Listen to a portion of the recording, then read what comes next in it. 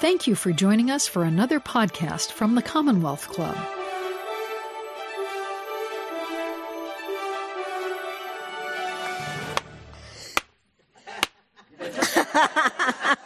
How appropriate. Good evening and welcome to today's meeting of the Commonwealth Club. You can find the Commonwealth Club on the internet at commonwealthclub.org. You can see the club's videos on YouTube and catch up with the club on Facebook and Twitter. I am retired Superior Court Judge LaDoris Cordell, your moderator for today's program.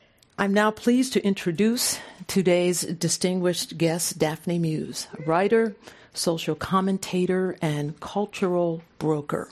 She has spent over 35 years in the East Bay as an English professor at UC Berkeley and Mills College. She was a member of the legal defense team handling the Angela Davis trial, a National Public Radio social commentator, and a writer for Major League Baseball's education program. She is also an author of children's books, a board member of an arts group that promotes education in South Africa, and director of the Women's Leadership Institute at Mills College. Daphne's collection of more than 3,700 handwritten and typed letters dating back to 1958 reflects the voices of activists, writers, artists, actors, world leaders, and media innovators. These are people who shaped movements, who created new artistic visions, and drove the intellectual and cultural discourse for civil rights and human rights for the 20th and the early years of the 21st centuries. Today, Daphne will discuss and read from some of the letters in her collection, reflecting the voices of key figures in the civil rights, Pan-African, and Black Power movements. We're going to have a unique chance to view history through the words of those who lived it. So Daphne will now begin by making some brief opening comments. Please welcome Daphne Muse.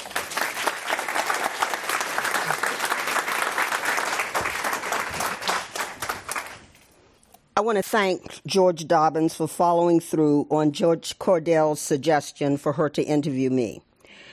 The focus group I assembled at the suggestion of filmmaker Cheryl Fabio in June of 2018 helped me move forward in my thinking about how this collection of now more than 4,000 pieces of correspondence and historical receipts can serve to inform future curriculum, projects, support scholars, and activists in their research, and provide reflection for those who created and shared in the times documented herein. I especially want to thank archival goddess and consultant Lisbeth Telfson and educator activist Eileen Abrams for devoting their time to working with me on reorganizing and documenting the collection. I so appreciate those gathered this evening for releasing yourselves from the demands of the day to come and engage with me in the reading of these testimonies to the movements, struggles, rites of passage, friendships, and familial exchanges that reflect upon a life lived rooted in the liberation of oppressed people around the world. In 1971, while traveling to Tanzania, I stopped in London to pick up Walter Rodney's manuscript on how Europe underdeveloped Africa. It was first published by Bogle Louverture Publications, run by Jessica Huntley and Eric Huntley. In London, a young Guyanese active in the Pan-African movement took me to the British Museum, where he worked cataloging and labeling artifacts. It was my first time ever in a museum. We walked through the endless miles of storage areas where African art and artifacts were stored in drawers, display cases, and overstuffed file cabinets. I remember asking him if the British left any of the sacred vessels, masks, and furniture on the continent. I was simply appalled at the level of looting. After leaving London, I went on to Dar es Salaam and continued work with my drum and spear friends and professors, including Jennifer Lawson, Cortland Cox, and Charlie Cobb. DAR, as we referred to it, was teeming with folks who played key roles in the Black Power, Pan-African, and Black Panther movements. Upon delivering the manuscript, which I read on the plane, Walter asked me to provide comments.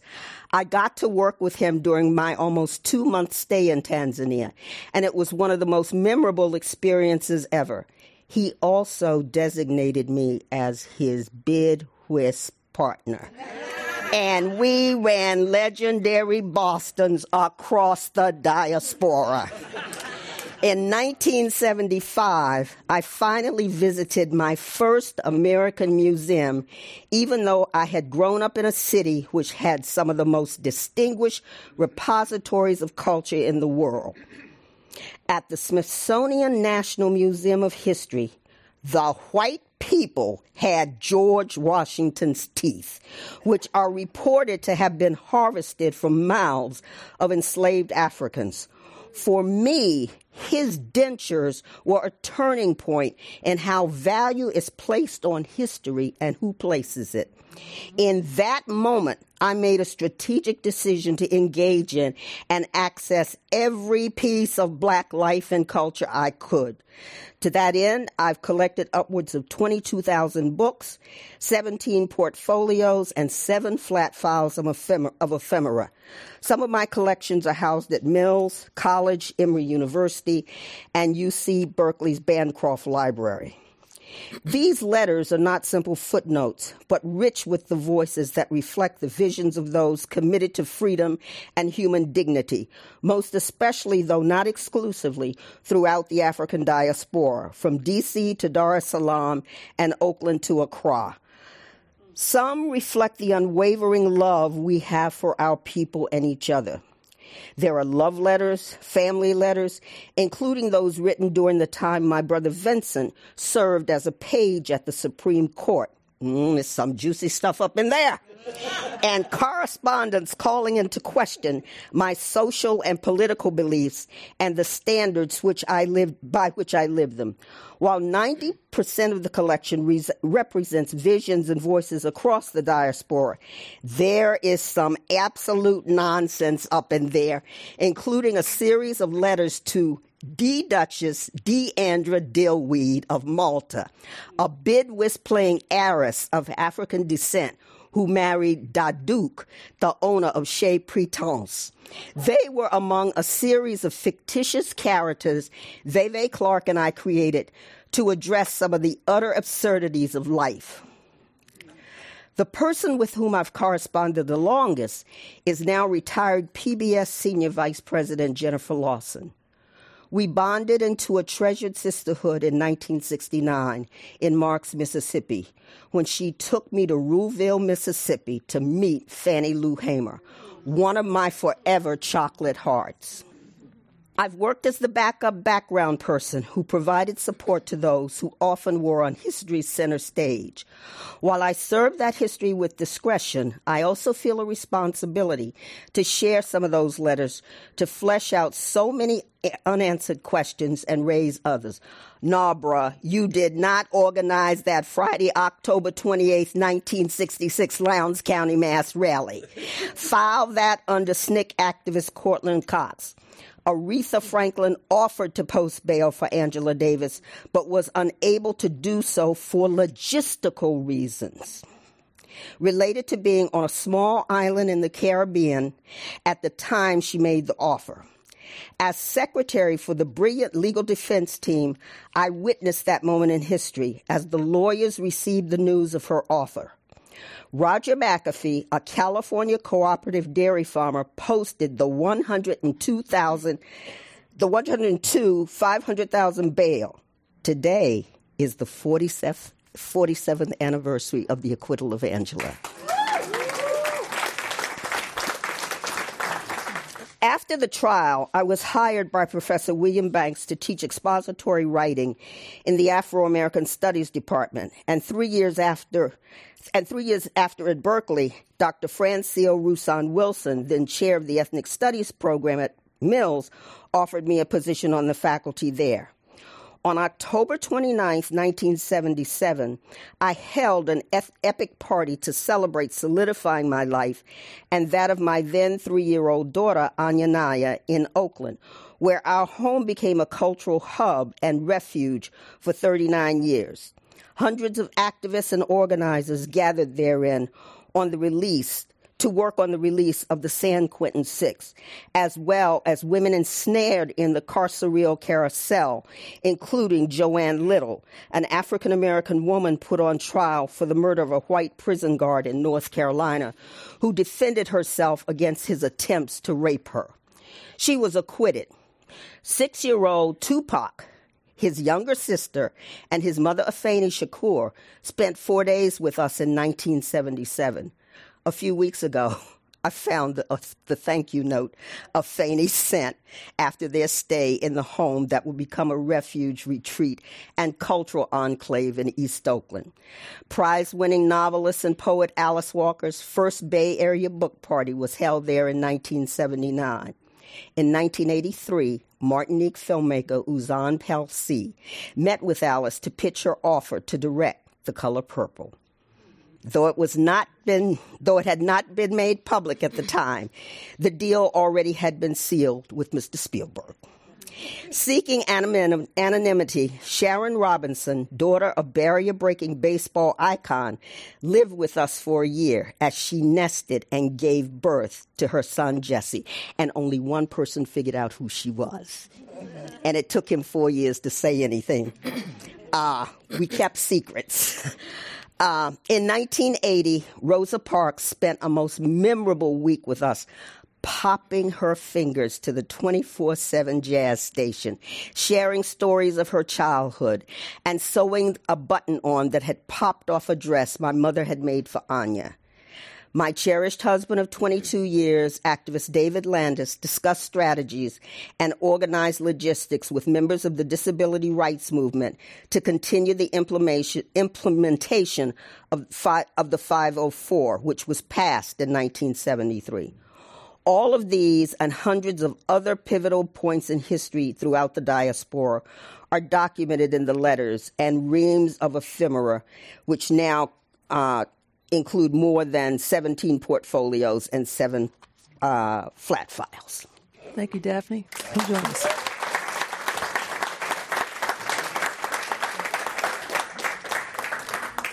I so appreciate all of you being here, and every one of you is special.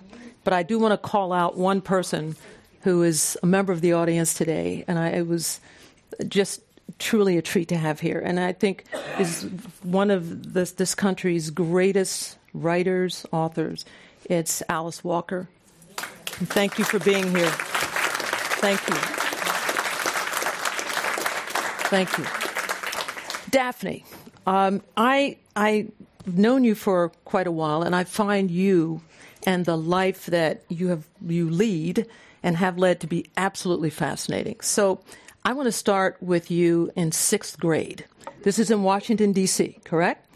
And so now 6th grade, you're about, how old?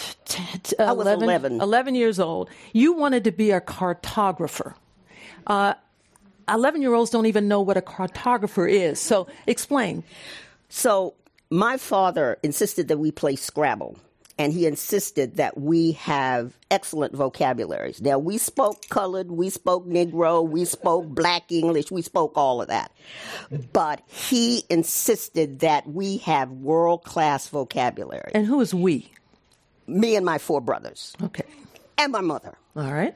And the dog.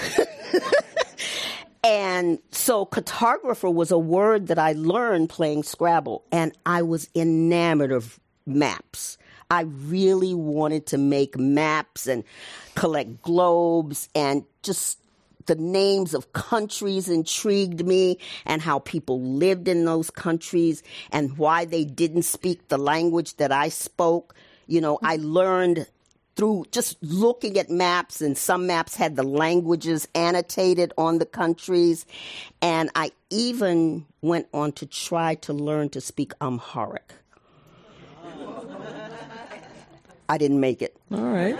That is a tremendously difficult language. But I did speak for a long time. I spoke German and I spoke Kiswahili, but I didn't keep them up. So at some point, though, in your adolescence, you moved from maps to letters. And you kept up a correspondence, like pen pal thing, right? It was with a girl in India. Yes. Right? So tell us about that. How did that happen? Her name was Saswati Ghost. She was from Calcutta. And it was a requirement of the Girl Scouts. I was a Girl Scout. And in order to earn an international badge, this was one of the things that you had to do. So I corresponded with her through the 90s, and then we lost track with one another. And I think I have found her on Facebook, but I haven't heard back. But I think she looks like this could be the girl that matured into this woman. So for those of you that are here in the audience, you'll notice on either side, projected on the wall, is an image, and this is an image of one of the letters. Is that right? Yes. Is this the letter written by her to you? Yes. Right. So this letter was written in 1958, and if you notice, she says, "Dear Patricia." Well, when I joined the Girl Scouts in grade school, I was still going by Patricia, and then I came to recognize as I was leaving grade school that, I'm not Patricia. No, I'm Daphne, which was my great-grandmother's name. And so that's why the letter says that. So I'm not going to read the entire letter, but in the letter she talks about how wonderful it is to get this very long letter from me, and she talks about a particular festival in India, and she explains what the festival is about, and it's called Puja. And so I felt like she wrote in such a way that I felt like I was there in the festival with her, because there were more letters that followed, and she was very good about explaining her culture and her daily life to me. And although we've never met, I feel like if she were to come and sit in a room with me, that we would pick up from where we left off. So this is how kind of the letter thing gets started in your life. You go to college, you get your degree from where? Fisk. You go to Fisk, and then you begin your professional life in corporate America. And how did that work out? I was in corporate America for 4 months, and I went in and told my supervisor, I wasn't going to... This job does not suit my clothes. Okay. All right. And she was furious because they were just beginning to train colored people for management positions. And I was clear that I was not corporate management material. So then you set your sights on teaching. Yes. How did that work out? I taught at a very challenging elementary school in Washington, D.C. called Hines Elementary. And within a couple of weeks of beginning to teach, I went and I visited the families of every child in my classroom. And there were some people who did not have electricity. This is Washington, D.C. Mm-hmm. Hines was right behind the United States Capitol. Mm-hmm. It was in walking distance of the Capitol. And I remember Johnny Thomas's family the dad offered me water, and he apologized profusely for not being able to offer me anything else. And I told him it was fine, and I talked to him about Johnny was a bit erratic and, problematic, and he was going to give Johnny a whipping. And I said, no, that's not what we want. We want Johnny to learn to read. We want him to become educated. So the children and the parents were ecstatic. The principal fired me. Got it. So that didn't last too long, no, right? All right. No, that was about 7 months. All right. She said I had no business going to the homes of these children. Oh. So let's talk about a university, Drum and Spear University. What was that? I was after teaching, I would leave that job. I've always had 59 jobs, right. But I'm not Jamaican, but I've always had 59 jobs. Got it. I would leave that job and I would go and I would work at Brentano's bookstore. And I was working at Brentano's, and the assistant manager there was a black man who said, there's a black bookstore that's just opened up in Northwest, and I wanted to buy books for children. So I went up there, and the guy, Joe Gross, said to me, he was managing the store at the time, "Why are you working for them white people down there at Brentano's? You need to come up here and work for us." That's what I did. And I ended up becoming the manager at Drum and Spear. And I always refer to it as the University of Drum and Spear because that was the place where I learned, where intellectually what I had, the foundation that I was given at Fisk grew exponentially. And where I really began to understand what Fisk was. Because Arna Bon Tomps, the Harlem Renaissance writer, Arna Bon Tomps hired me as his research assistant. But I didn't really understand who this man was. And I was going through all these papers with people's names, Zora Neale Hurston, Gwendolyn Brooks. There was a clipping of Miss Brooks from the New York Times. And I was very perplexed as to how a black woman who didn't have on a church hat got in the New York Times. That just boggled my mind. And I didn't know what a Pulitzer was. Well, I'd learned time and time again what a Pulitzer was. And I actually ended up becoming friends with Miss Brooks because she came. Well, we're going to get to Miss Brooks in a little bit, all right? Okay. Jumping ahead a little bit. I want to go to 1968. This was a crazy year. So 1968, Prague Spring, the North Korea Tet Offensive, LBJ's mess in Vietnam, Martin Luther King Jr.'s assassination. There's this student protests all over the world regarding Vietnam, Bobby Kennedy's assassination, the Chicago Democratic Convention, and then there was you and the FBI. So I'd like you to give us the backdrop, tell us what happened, and then tell us what happened when the FBI set its sights on you. So J. Edgar Hoover, and there's documentation around this in a book that a guy named Josh Davis, a professor at the University of Baltimore, has done. He has gotten the files on Drum and Spear. J. Edgar Hoover hated black bookstores. Hated. The FBI was 4 miles from Drum and Spear. So they set... The FBI building in D.C., The right? FBI building in D.C. was 4 miles from Drum and Spear. The store was set on fire 3 times. The store was broken into multiple times. The agents used to come into the store and wipe books up off the shelf and say, I read that. That ain't shit. I read that. I don't think anything of that. And they followed me home every night. And they followed me to work every morning. And some nights I had $3,000 on me from the take of the store. Mm-hmm. So I had my own personal security. And I was walking through a tough neighborhood, but the neighborhood I lived in was an emerging middle-class neighborhood, Adams Morgan, a neighborhood that some of you may be familiar with. So, but you had an agent. There was one particular agent, right? I had my own agent, and his name was Jim South. So, Mr. South knocks on my door at 2800 at Adams Morgan one morning, and the knocking is insistent. And I peep through the keyhole and recognize who it is, and I refuse to open the door because I didn't talk to the FBI. Because what they would do, they would say, we were talking to Daphne, and she said, and I never wanted them to be able to say what Daphne said. So after about, seems like what was an hour, Jim South slid a note under my door. And this is the note. Miss Daphne Muse, and he misspelled my name, and that really set me off. Please, I have a thing about names. Please call the I used to call them the FBNI. Extension 73100, exchange 73100, extension 765. Thank you, Jim South. I hope Mr. South is still sitting by the phone, waiting for me to call.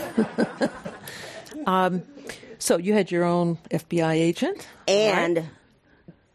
Did you ever call him, by the way? No. Okay. No. Just No. check. And contrary to popular belief, There were a lot of there were a lot of very incompetent people in the FBI because they claimed that I was in two places at one time. And it was a party at the Tanzanian embassy. They told us who we danced with, what we wore, but we were also allegedly at another place. And I said, well, I did not know I was so powerful that I could be in two places at once.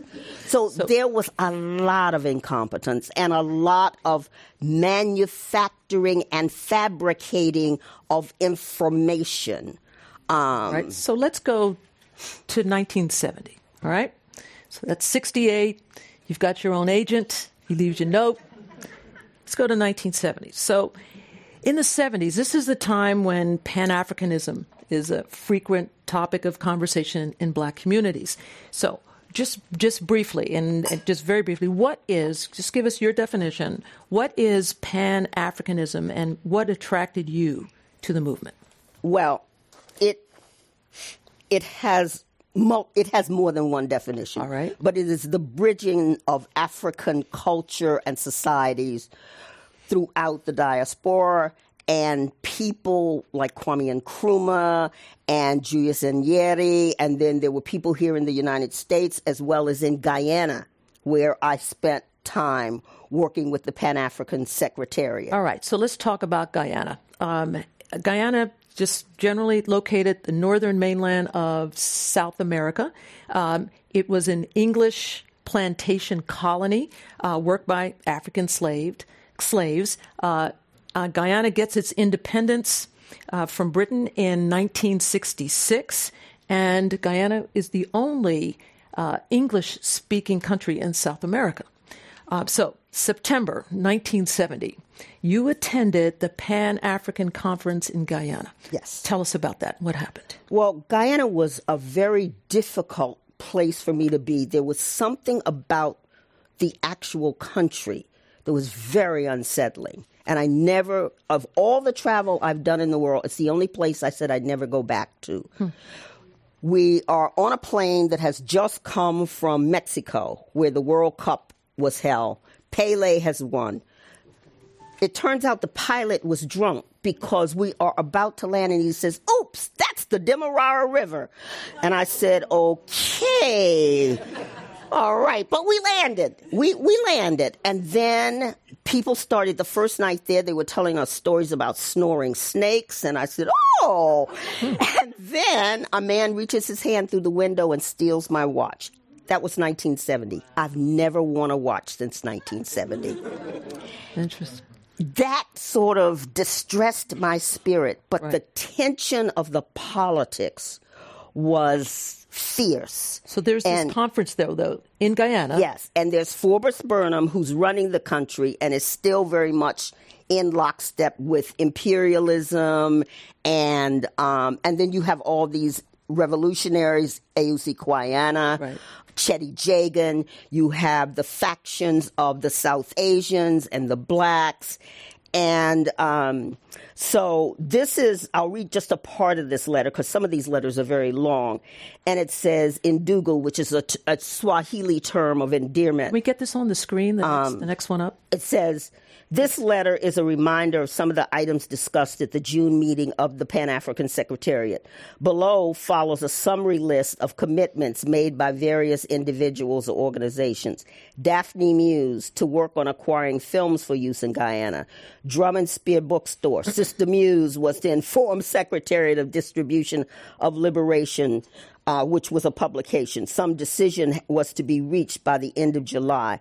Howard Fuller, some of you remember Howard Fuller, who went on to run Malcolm X University, to contact the Harambe singers. So there was this plan to do a major festival there.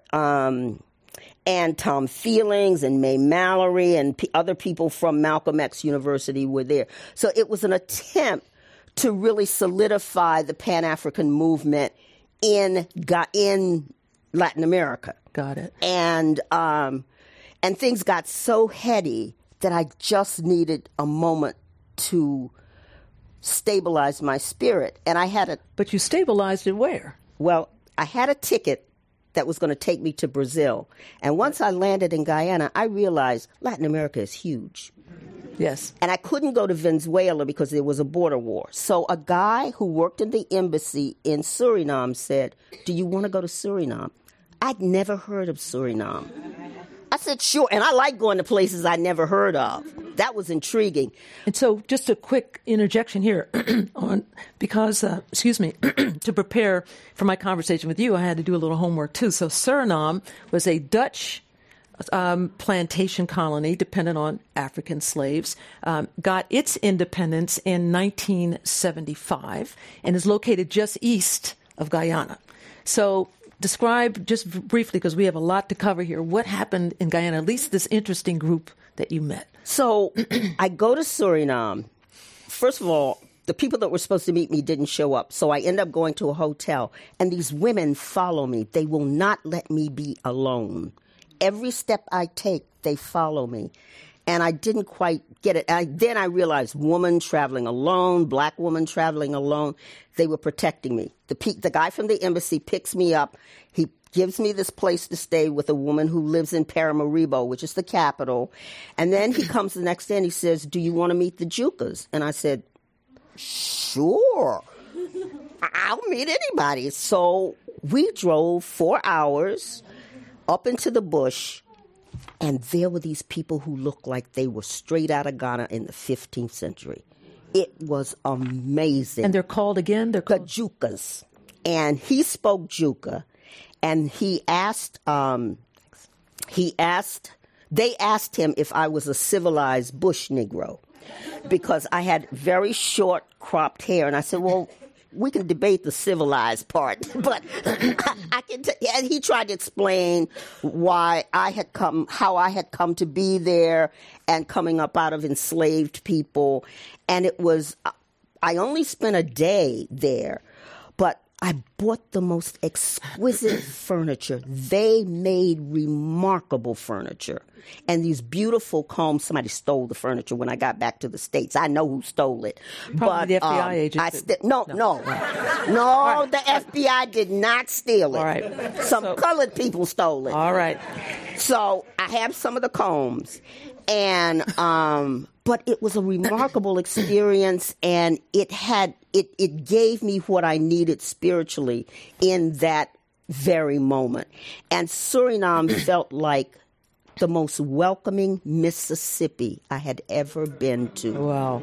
And it was gorgeous. It had these moths that were like huge, and just fauna, and the food. It was the first time I had experienced a truly multicultural country. I could understand the Dutch, though, because I knew German.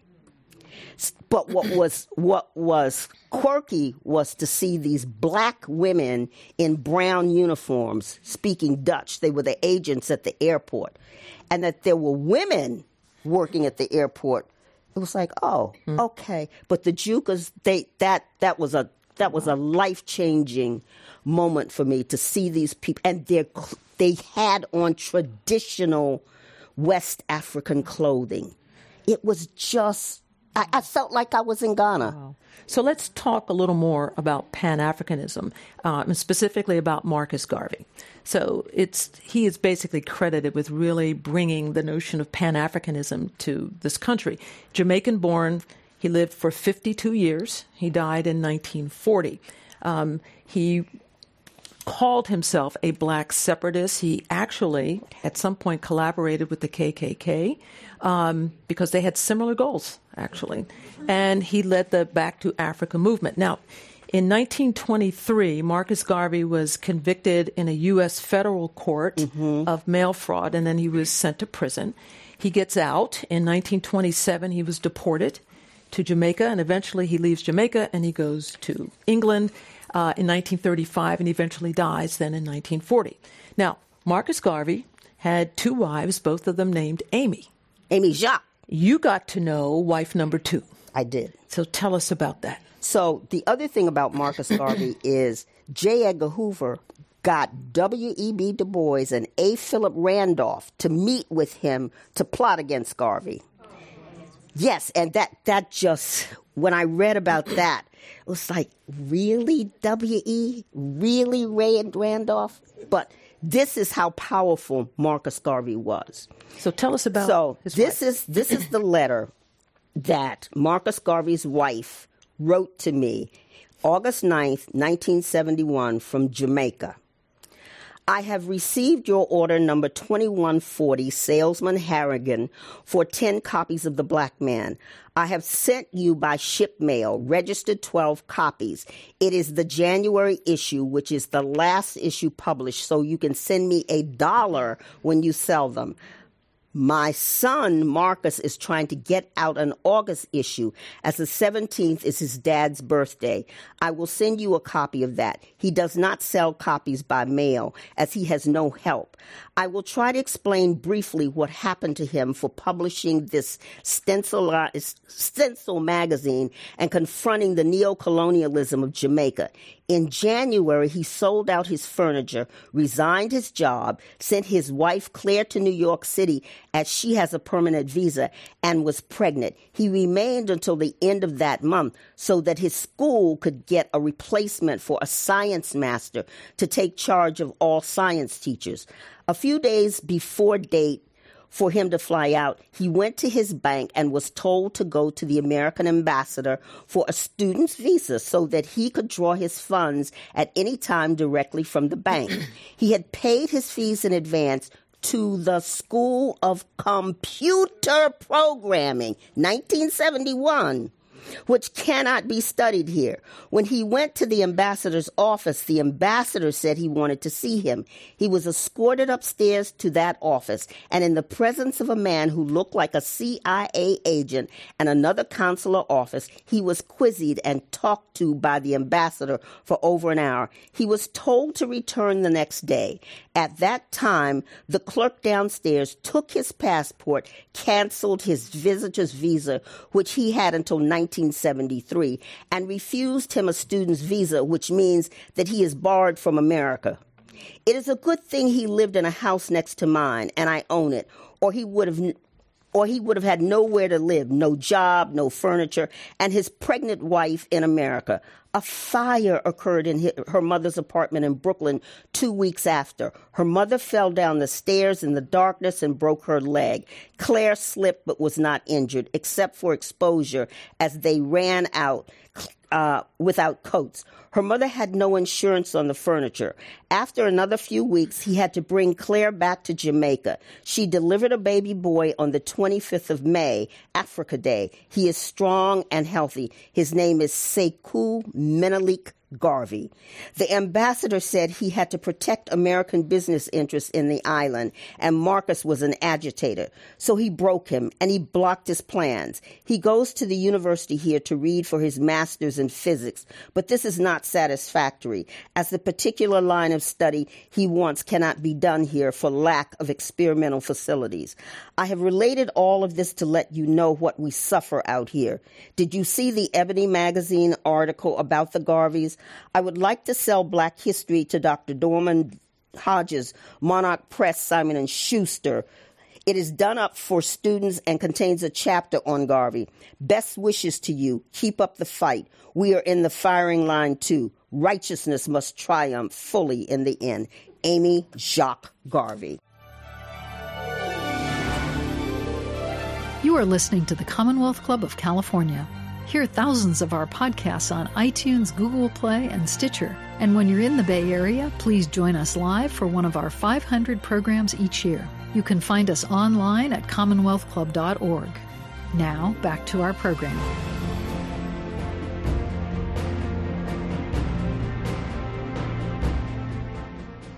So, Daphne, I was a first-year law student at Stanford when Angela Davis was on trial for kidnapping and the murder of a Marin County Superior Court judge. And her trial was held nearby in San Jose. The venue had been changed. And ironically held in a courtroom which years later I was to preside in. So I volunteered as a first-year law student to work with her defense team. And my assignment, because as a first-year student I didn't know anything, was to organize all of the various newspaper articles that were commenting on the trial from all around the world. There was no internet then. So that was my job. And what I was so happy about was that I was very content to actually be in the room with her incredible defense team as they were putting together their case that resulted in Angela's acquittal by an all-white jury. You were there too, working with her defense team. And I'm guessing that our paths crossed, but I just don't recall actually seeing or meeting you. But what was your role, and who did you meet with respect to that, being on the defense team? Well, I was there to work as a secretary. There were two of us who were secretaries for the legal defense team, not the defense committee, but the actual lawyers. Right. To a person, they were brilliant. Margaret Burnham, it was her first trial. Dobby Walker, who was a seasoned litigator from the Communist Party. Margaret was also in the party. Leo Branton, who was masterful. He did that closing argument, and every law student and every judge in every country in the world should watch that closing argument. And Howard Moore, who was a seasoned civil rights attorney, and Howard was the one who hired me. And Howard has always had a very quirky temperament. Howard and I worked seamlessly together. We worked because there was a goal. He was clear. And the other thing that I absolutely respected about Howard, he never called the judge Your Honor. Excuse me? He never. Judge, he would say in that law, Judge, he never called him Your Honor. He says, because this man has not earned my honor. Interesting. I only went in the courtroom once, because getting in the courtroom, that's a whole long story, but that took Well, I remember, because yes. at the time I had an afro, and I remember I couldn't take the pick in. Yes. That was considered a weapon.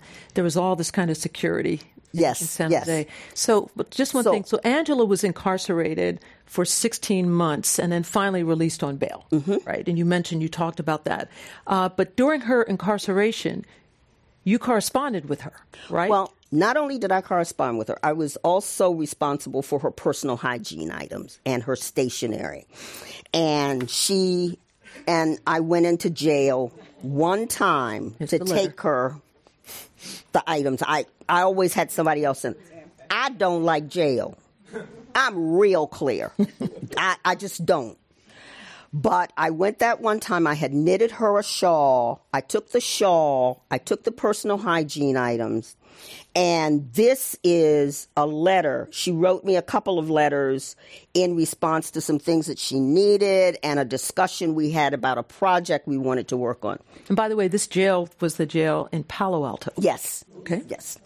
Dearest Daphne, got your letter the other day. We should try to have that discussion when the time is right. About the paper, what it lacks is a systemic analysis of the place of black women in this country today.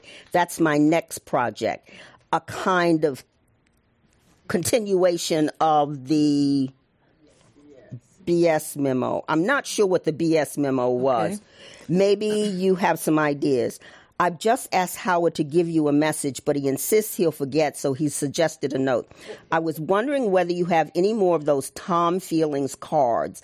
I'd like more of them, one with the pretty, very delicately drawn picture of the little girl with earrings. Howard will point it out to you. Also, I'm completely out of envelopes. Need a big stack of them. I'm rapidly running out of the other stuff, too. Have been writing letters at the rate of 10 or 15 a day. Those little Japanese cards you send, I really like. When you have time, could you pick out 5 or 6 packs of those and small cards like that? Thanks a lot, Daphne. Coming soon and stay for a while. Much love, Angela. P.S. Thanks for the Tampax.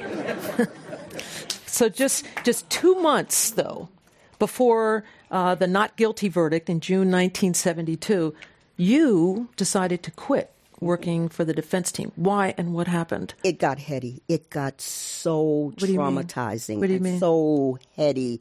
The death threats. I mean, there would be 7 packs, those big canvas packs that the mail used to come in. Right. 7 of those a day filled with letters. Sometimes there would be, what do you call the things at the shooting range? Targets. There would be those with bullets shot through them, or decapitated moose heads with bullets through them. The vileness of the letters. It was just, the conflict within the different cadres of the team. The defense committee versus the legal committee. The defense committee thought they knew better than the lawyers, and the lawyers had to tell them, oh, wait a minute, we do know a little bit about the law. It got very, very, very heady. So did you quit? No. Howard told me I could not quit.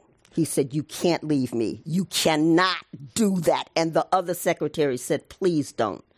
But it just, the clamoring of the press, there was press from all over the world. Right. There was press from Germany. There was press from West Africa. There was press from Latin America. Mm-hmm. There was press from the Soviet bloc. Right. So where were you when the verdict came in? I was waiting outside with a group of people, including Angela's mother. And when the verdict was announced, I fainted, and because I did not think Angela was going to be acquitted. It was not about being negative. It was about all of what I had seen, and I knew what was on the table, and that there were those 12 white people. One was actually a Latino from the Valley, but I was not convinced those people were going to acquit her, and that justice was going to be served. And I passed out. Wow. And Angela's mother came over, and she said, you're going to be all right. And held me and got me composed.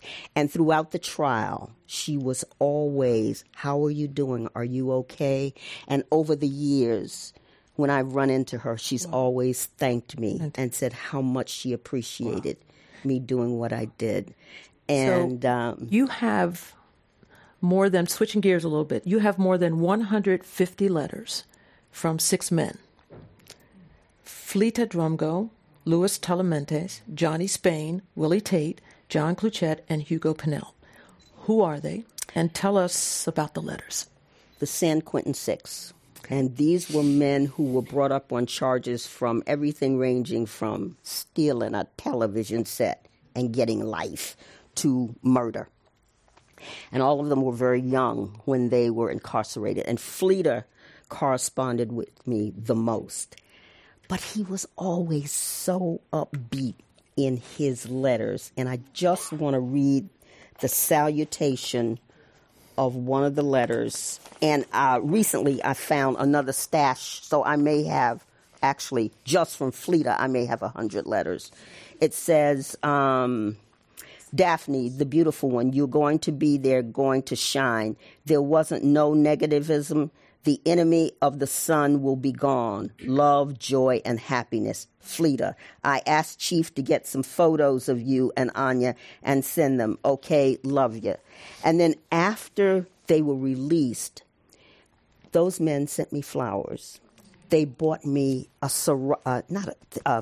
woven shawl from Latin America, and they stayed in touch with me over the course of time. And Fleta died a couple of years, maybe 8 years after he was released. Mm-hmm. But he stayed in touch. And then this whole network of people who were incarcerated, the word was, okay, if you want books, contact Daphne Muse. Mm-hmm. Because I would get books into prisons and jails.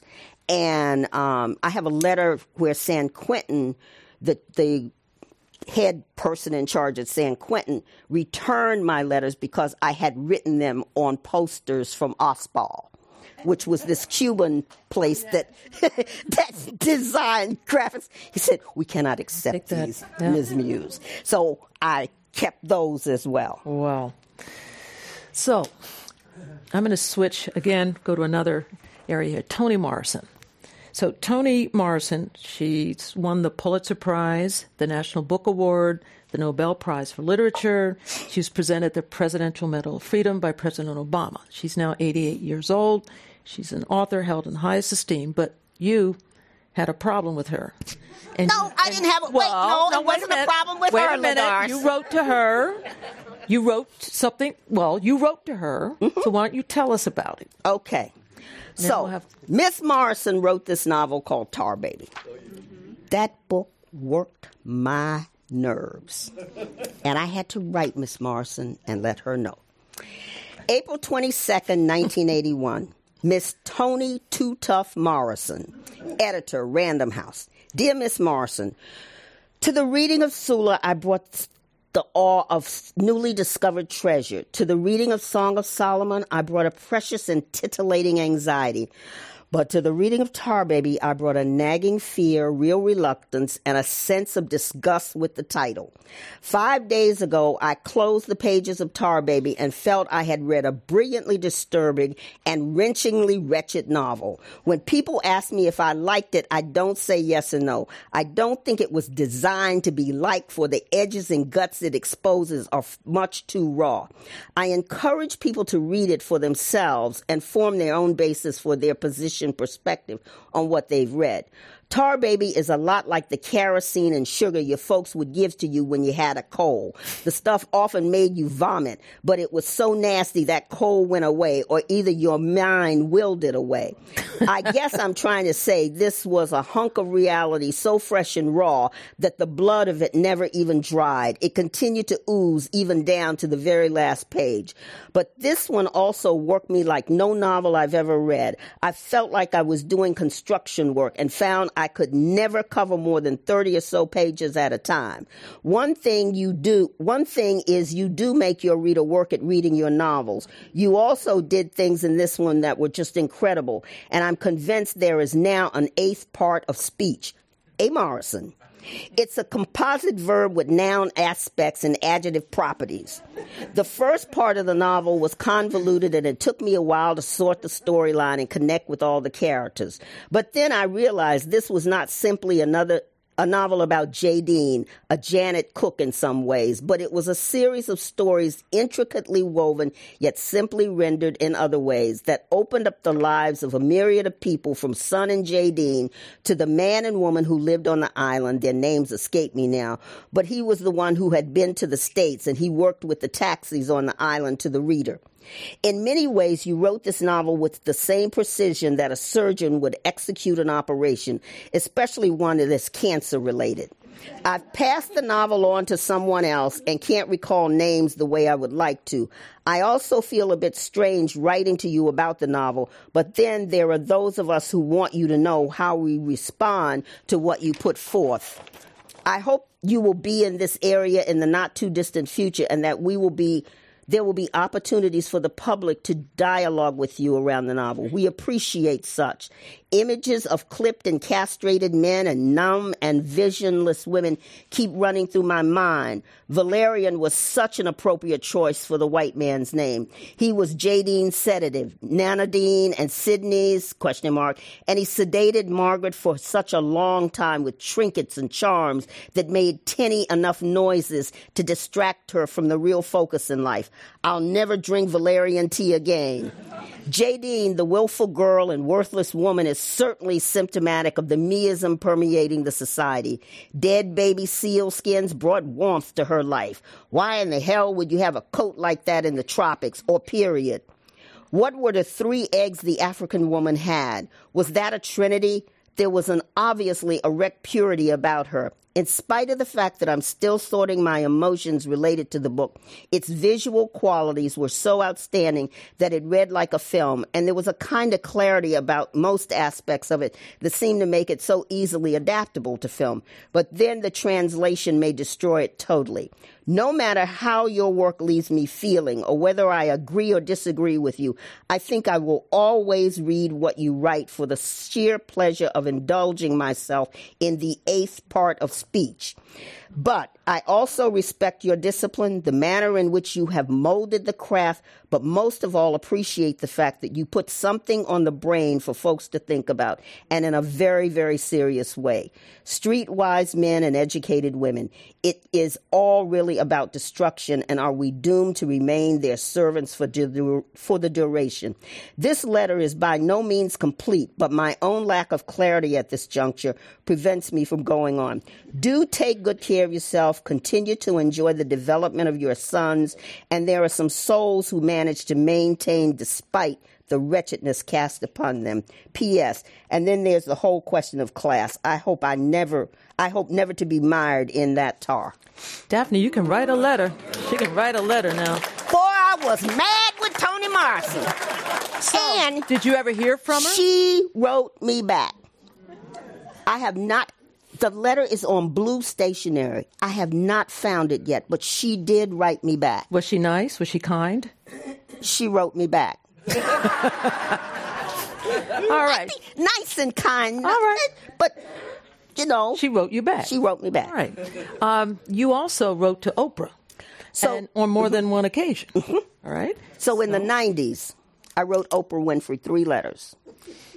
I wrote her one. She did a show on race. And I thought she did a very good job, given that it was a major media kind of presentation. She did a show on domestic violence. At the time, I was on the board of an organization called the Oakland Men's Project. And my husband was a member of the project. And they were doing workshops all over the Bay Area and sometimes across the country about domestic violence.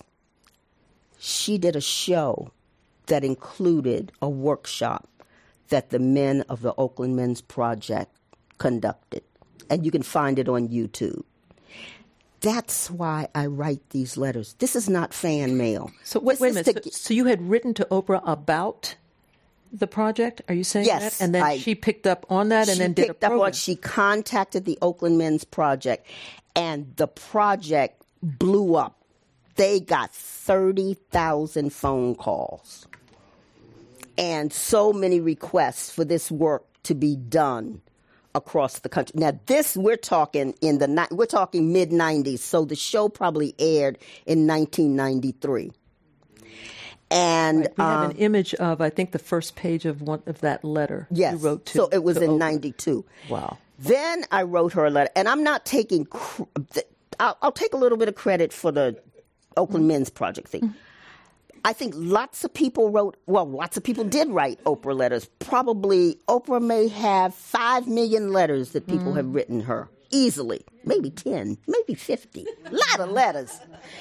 So I wrote her a letter about Africa. And I said, Miss Winfrey, there's a continent you need to get to know. And I explained why in that letter. Mm-hmm. It was a little bit snarky. But all right. I don't claim to have. I think there were a lot of people who were inspiring her to move forward and do things. So my voice was again the importance of letters. Absolutely. Right. So then there's poet laureate Gwendolyn Brooks. 1950, she became the first African American to win a Pulitzer, and hers was a Pulitzer for poetry. She died in 2000 at the age of 83. You met her first in 1967. So tell us about the meeting at Fisk, your alma mater, and the reception that she received at Fisk. So John O'Killens hosted the Black Writers Conference. He hosted it for 2 years at Fisk University, 66, 67. And I helped work on the conference, and a man named Don L. Lee, who's now Haki Mahabooty, was at the conference. Imamu Baraka he was Leroy then, and then he became Imamu. And Don Lee introduced Miss Brooks, but he also took her on for not having an afro. And he did it in such a way that was like in public, dude. You don't. This woman. This was at Fisk. This woman is older than you all. You don't do this. I mean, it was such disrespect. And I was so upset. So Miss Brooks and I talked, and we talked about a lot. You were in that moment. You were there. We talked a lot about what was going on, and we stayed in touch. So when I went on to manage Drum and Spear, I invited her to come to Drum and Spear. Did she come? She absolutely came. She did a fabulous reading. And then I invited her in 1975 to come and speak at Berkeley. And that was in, I just forgot the name of the auditorium, 2,000 people. I invited her in 1996 to come and speak at Berkeley again. We had to turn 700 people away. The fire marshal said, you cannot bring another person in here. If I had had my wits about me, I would have said, oh, they the choir. Can they go up? But I didn't have my wits about me in that moment. Wow. Anyway, so we have a dinner party. I give a dinner party for Miss Brooks. This is at Berkeley. Yeah, this is at Berkeley. Mm-hmm.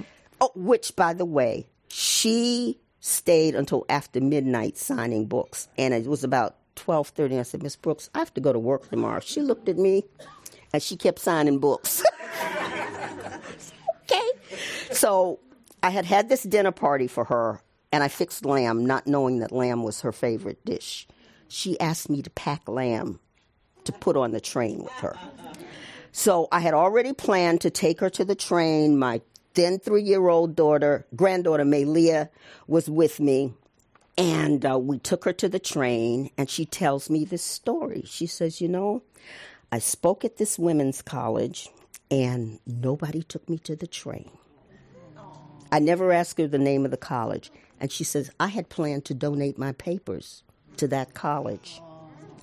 Fast forward 2000. Mm-hmm. I get a phone call from the Bancroft saying, we have 20 boxes of Miss Brooks' archives. We have called her and made her an offer. I said, is it already sealed? They said, no, we needed to talk to you. I said, hang up the phone, give her the money.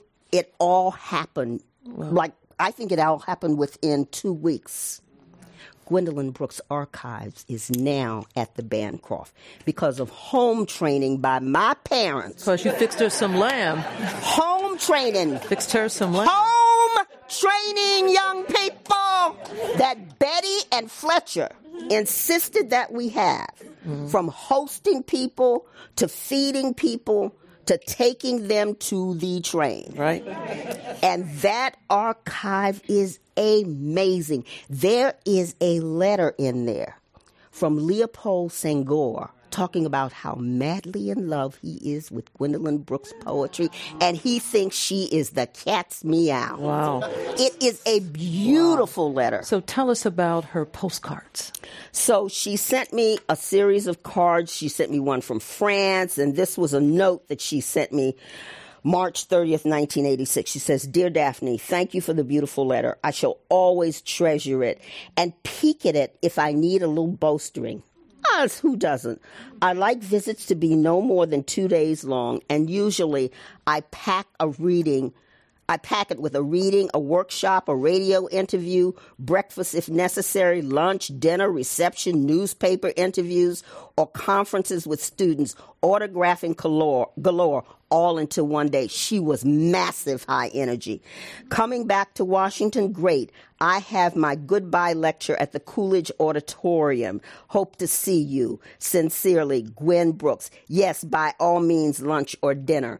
And then after she left the Berkeley presentation in 1996, about 6 months later, she called and left a message on my answering machine, and she says, and dear Daphne, what did you fix for dinner today?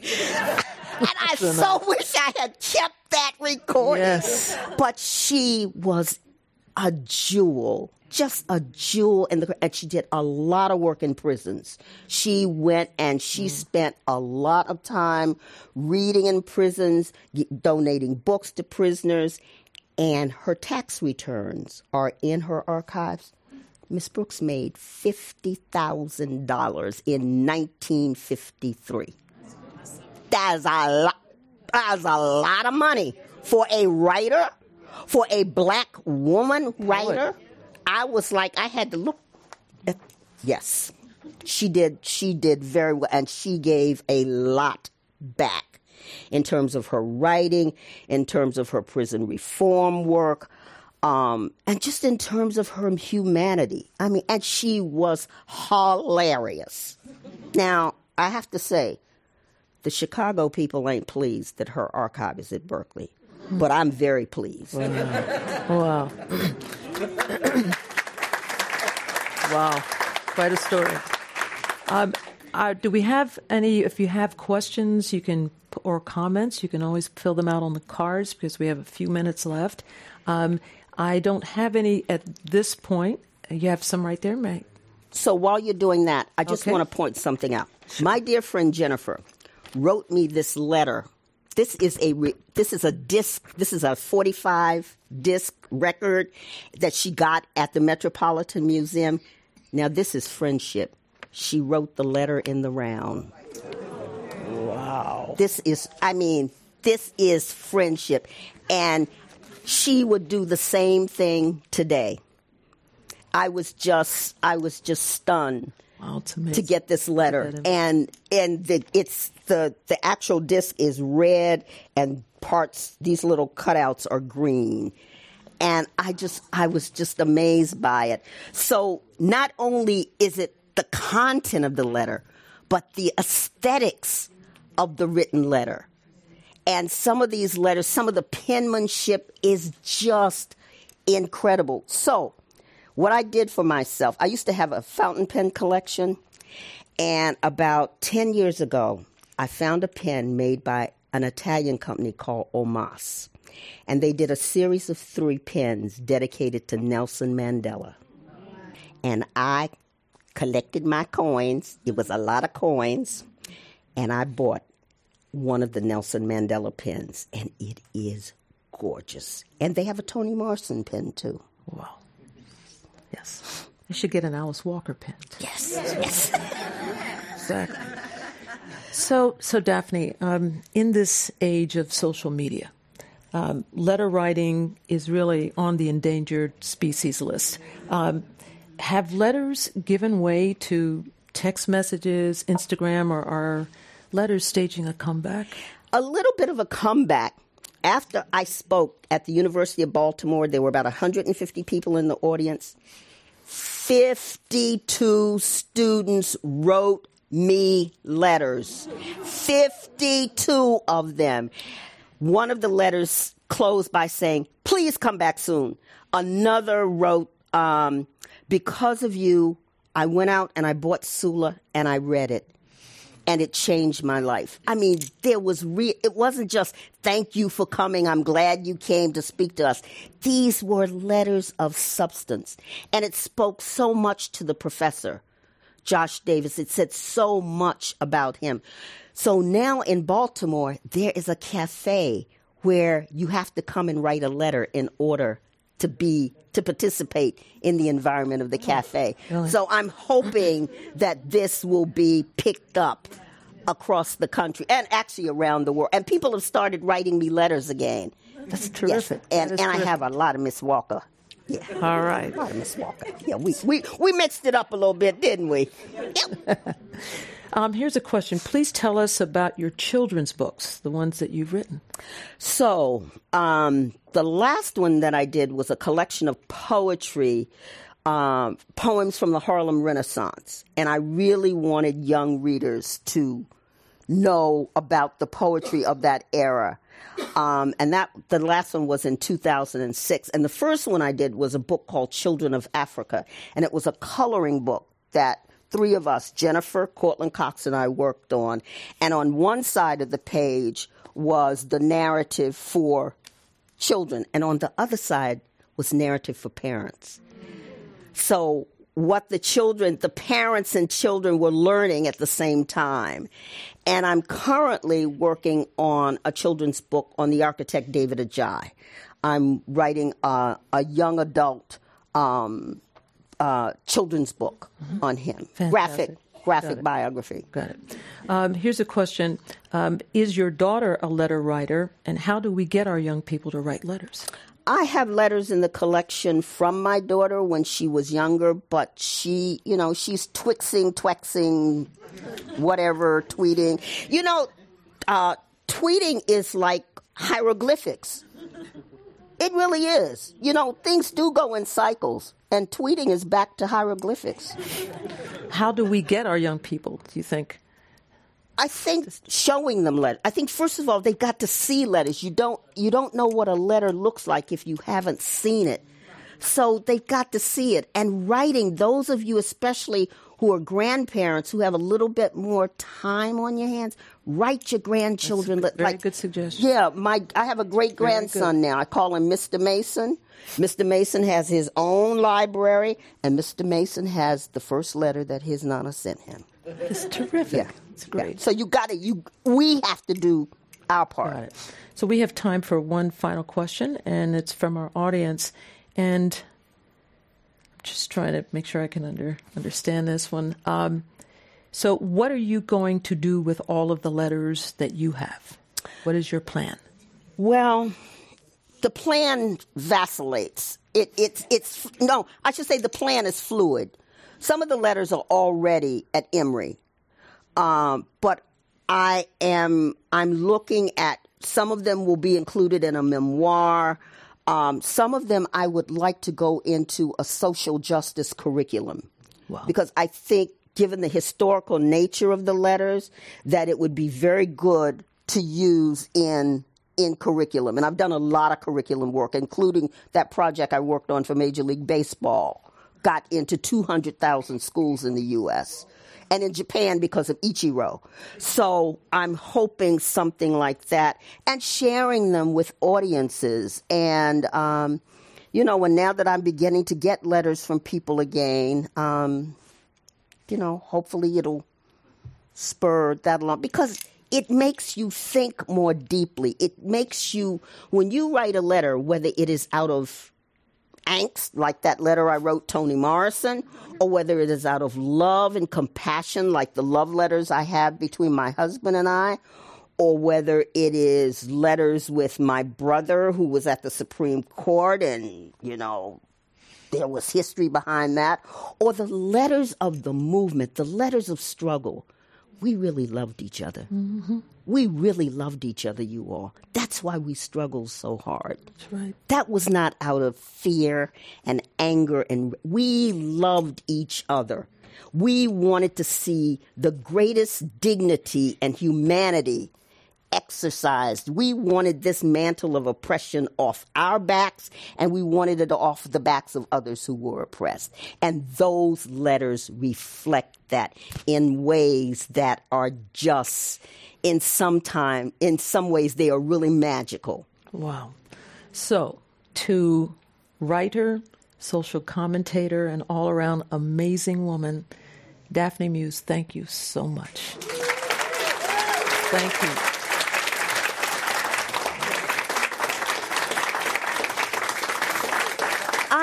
I just really appreciate all of you taking time from your day when you could have been watching Game of Thrones or, whatever else that is y'all watch, to come and share that. It means the world to me. It really does. Because every person I meet in the world touches my soul, touches my spirit, gives me something that allows me to give back. And even J. Edgar Hoover gave me something, allowed me to give back. My foot up his ass. So, it's Daphne. We also thank our audiences here and on radio, television, and the internet. I am Judge LaDoris Cordell, and now this meeting of the Commonwealth Club, the place where you're in the know, is adjourned. Thank you all.